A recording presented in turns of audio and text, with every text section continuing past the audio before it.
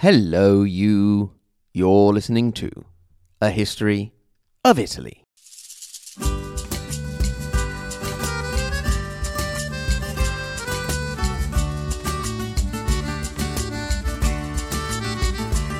Episode 1. The end of the end and the beginning of the beginning. E non posso più accucciarmi e così ritorno su.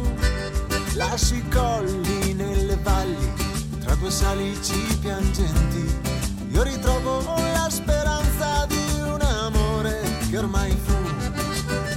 In this episode, we're going to set the stage for the start of our narrative by going back a bit before the year, or one of the years, generally considered to be the end of the Western Roman Empire, 476 AD.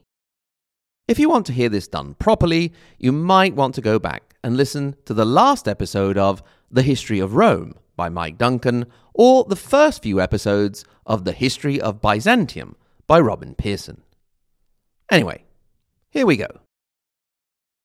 I approached this project with a common narrative in mind.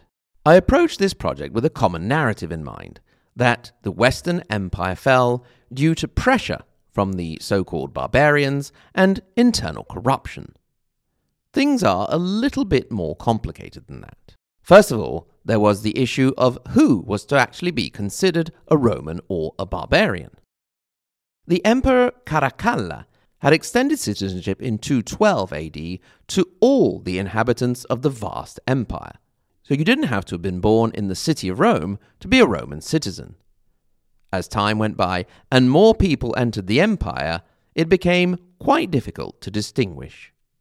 What's more, the city of Rome herself was not as big a deal as she had been in her past glory, with the capital being moved closer to the northern borders of the peninsula, to Milan in 286, then again in 402 the capital was moved to the much easier to defend Ravenna, surrounded by marshes as it was. To structure our story, we need to focus on three important events, represented by three names that I think we should remember because of their symbolic importance in the narrative, and the practical effects they had on Italian history. What's more, these events would still resound in the living memory of the protagonists and the common people who would soon, for the sake of simplification and our story, stop being Romans and become Italians. If you'll allow me the term that would only really come of correct use almost 1400 years later. The first of these three names is Alaric. Up until 408 AD, although there was a reigning emperor of the Western Empire in Ravenna, Honorius, true power lay in the hands of a half-Vandal, half-Roman general called Stilicho, who had done a pretty good job of defending and running the empire. However, over time, relations between the general and the emperor had soured, undermined also by a man named Olympius. Stilicho was arrested and allowed himself to be executed rather than let his followers fight.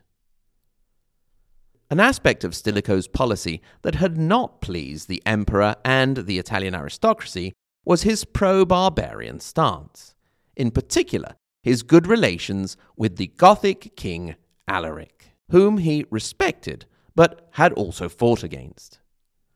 When power fell into the hands of Olympius, the worst form of xenophobic, anti-barbarian sentiment was let loose, with dire consequences. Around 12,000 Goth soldiers had served in the imperial army, and their families had been settled in various areas as a way to make the soldiers loyal to the empire. Olympius decided that their welcome had run out. He ordered that the wives and children of the soldiers should be killed. I really wonder how he felt that was a good human resources management move. This genocide, which is the only real word you can use for it, had the immediate effect of the Roman army losing 12,000 odd soldiers who marched right up to King Alaric, who now, after the death of Stilicho, with whom he had had good relations, had a second pretext to invade Italy, and in 408, invade Italy he did. This time, After his first invasion earlier in the decade, when he was defeated by Stilicho, he didn't hang around in the north, but headed straight down to the symbolic heart of the empire, Rome herself. He laid siege to the city and made his demands, which the terrified Senate promptly met.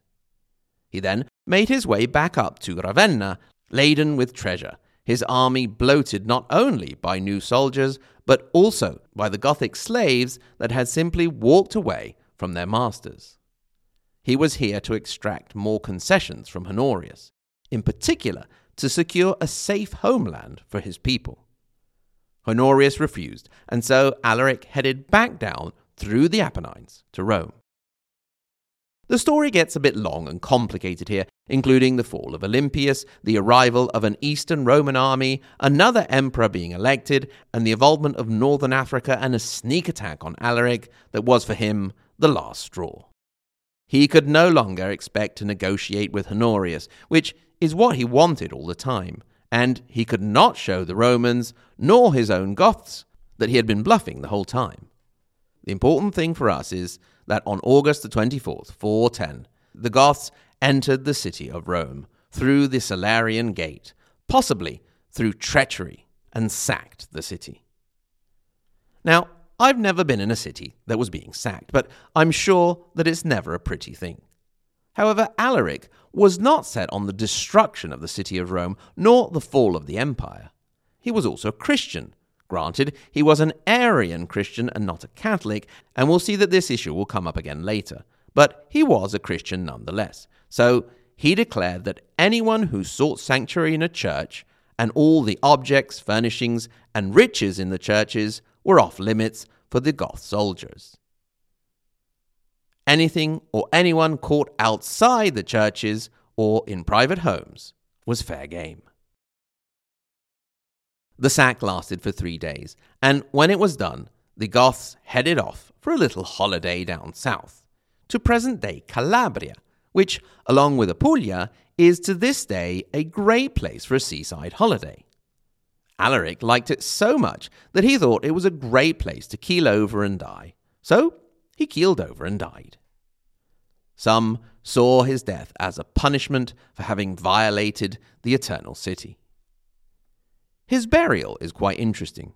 Fearing that his body would be desecrated if it were found, his Goths diverted the course of the Busento River, buried him in the dry bed, and then diverted the stream back again.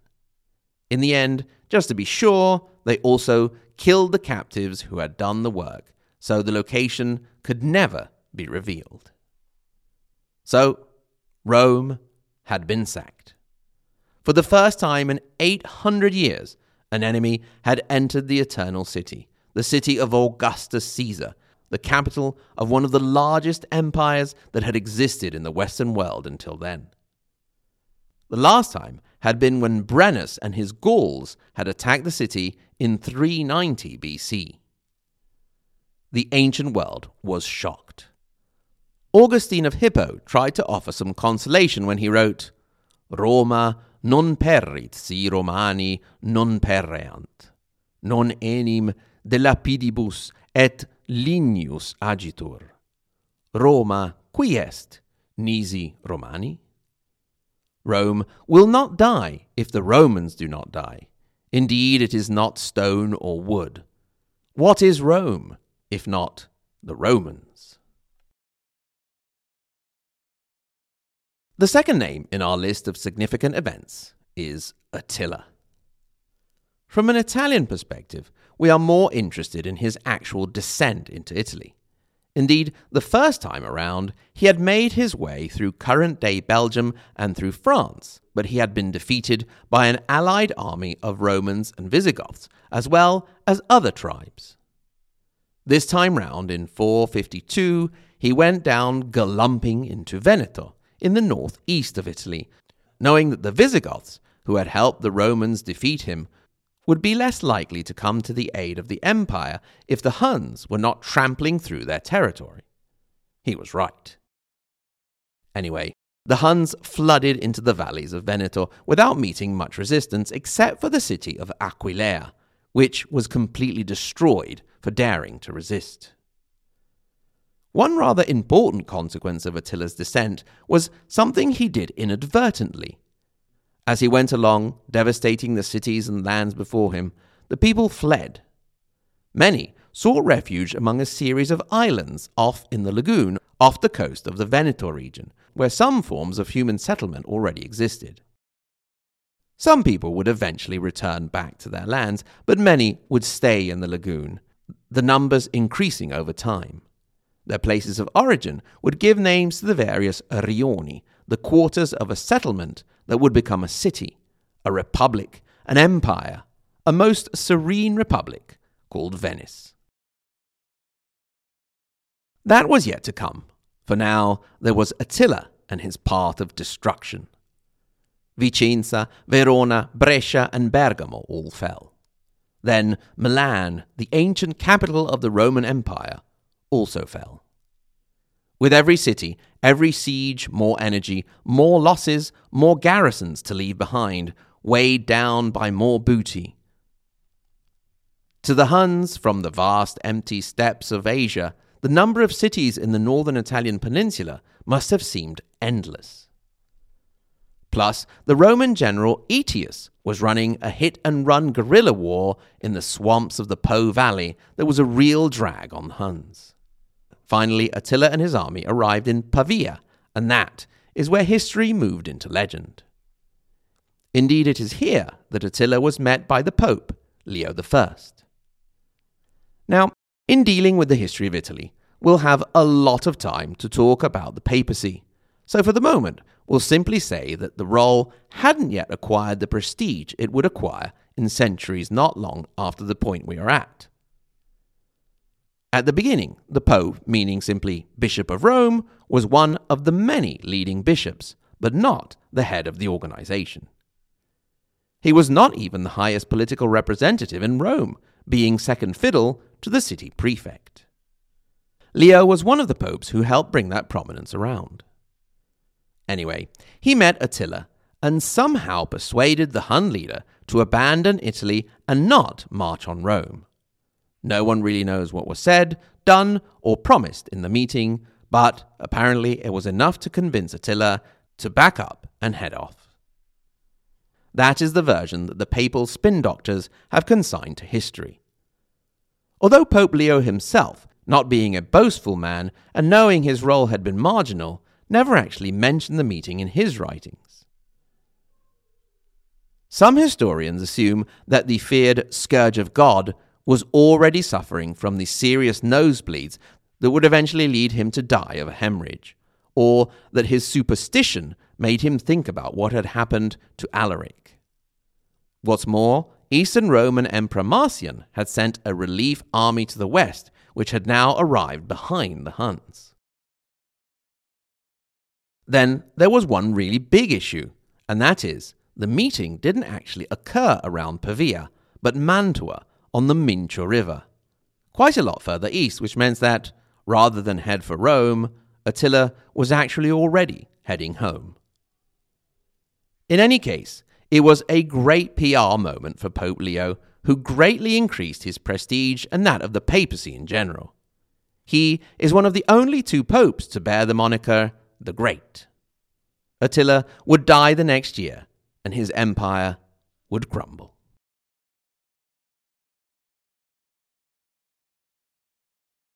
The third and last name in our series is that of Odoacer.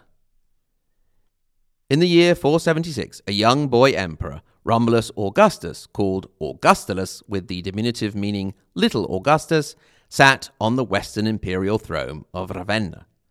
The capital of the empire, as we mentioned, had not been in Rome for quite a while.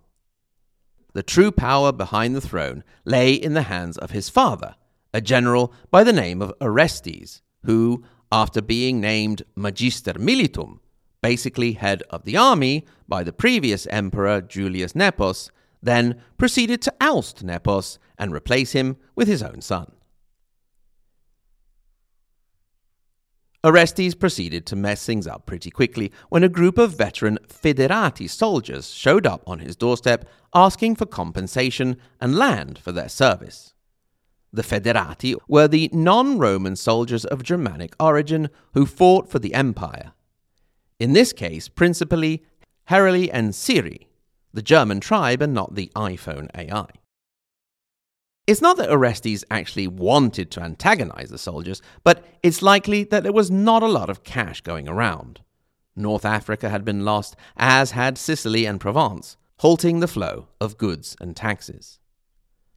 However, the Federati were really actually asking for land, to be treated to the policy of hospitalitas, in which lands were assigned to veteran soldiers within the empire. This had never been done before inside the Italian peninsula, and if it were to be done, the lands would have to come from wealthy landowners who made up the political establishment and still had influence in the Roman Senate. They would not be happy if Orestes was giving their land away. In the face of his refusal, the Federati soldiers did what any bunch of disgruntled workers would do, and that is, elect a union rep. This was a man, a herald by the name of Odoacer. He accepted to help the soldiers as long as they accepted to grant him the title of Rex, which is not actually a hereditary king, but more of a tribal leader. Odoacer called Orestes up, he actually sent him a letter, and invited him to have a sit-down in Pavia. Orestes went along, hoping it wasn't a trap. It was a trap. Orestes and his men were attacked, but he managed to escape. Odoacer then caught up with him near the city of Piacenza. Piacenza is quite interesting because it is here that the Via Aemilia ends.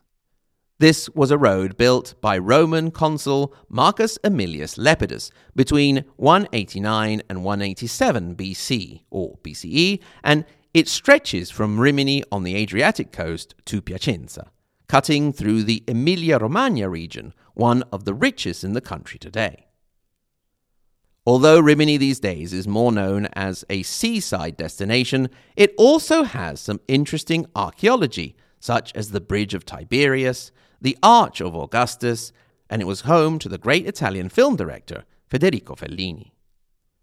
Anyway, Odoacer caught Orestes around Piacenza and battle ensued. Orestes lost and was executed.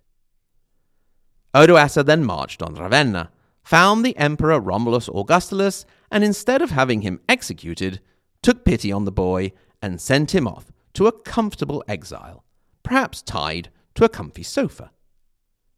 Just like that, without any big battles or epic event, the Western Roman Empire was over.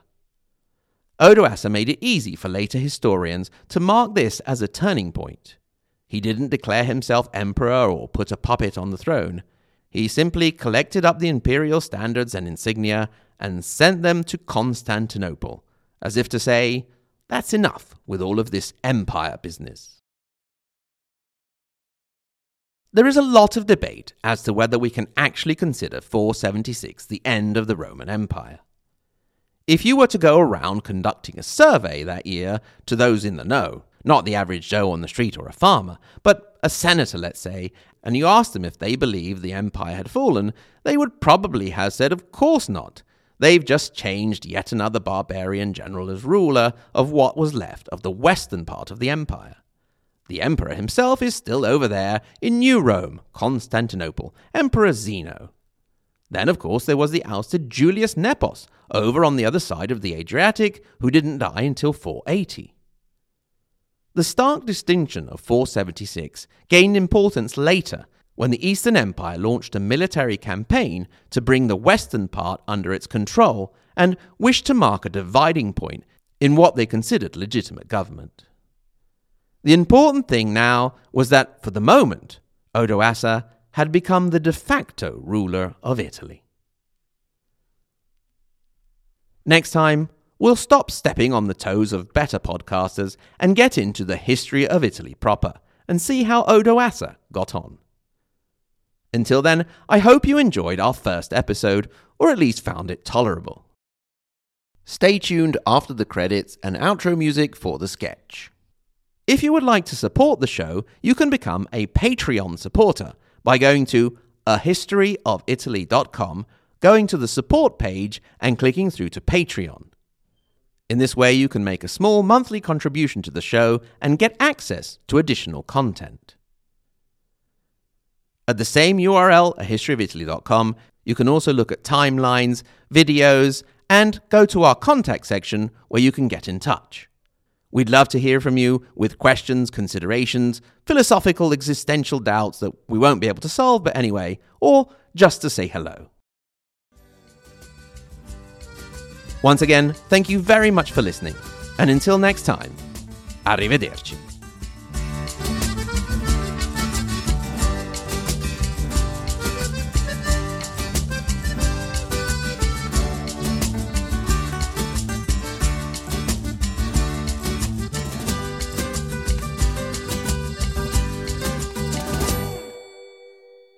Who are you? Are you important? I only talk to important people. Oh, great Attila! It's me, the Pope Leo I. Why first? Is there a second? No, it's just a hunch. Oh, all right. What is a pope anyway?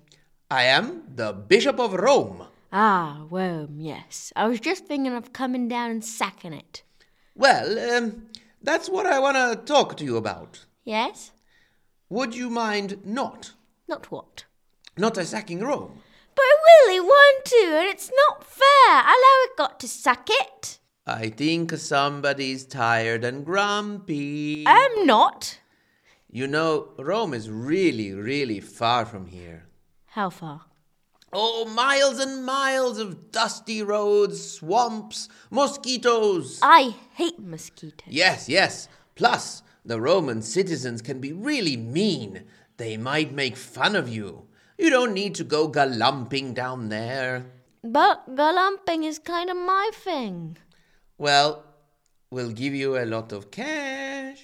I've got a lot of cash. We'll really like you and be best friends forever. Do I get a friendship bracelet? Of course. Now, who's my good little scourge of God? Here I am. That's a good little hun.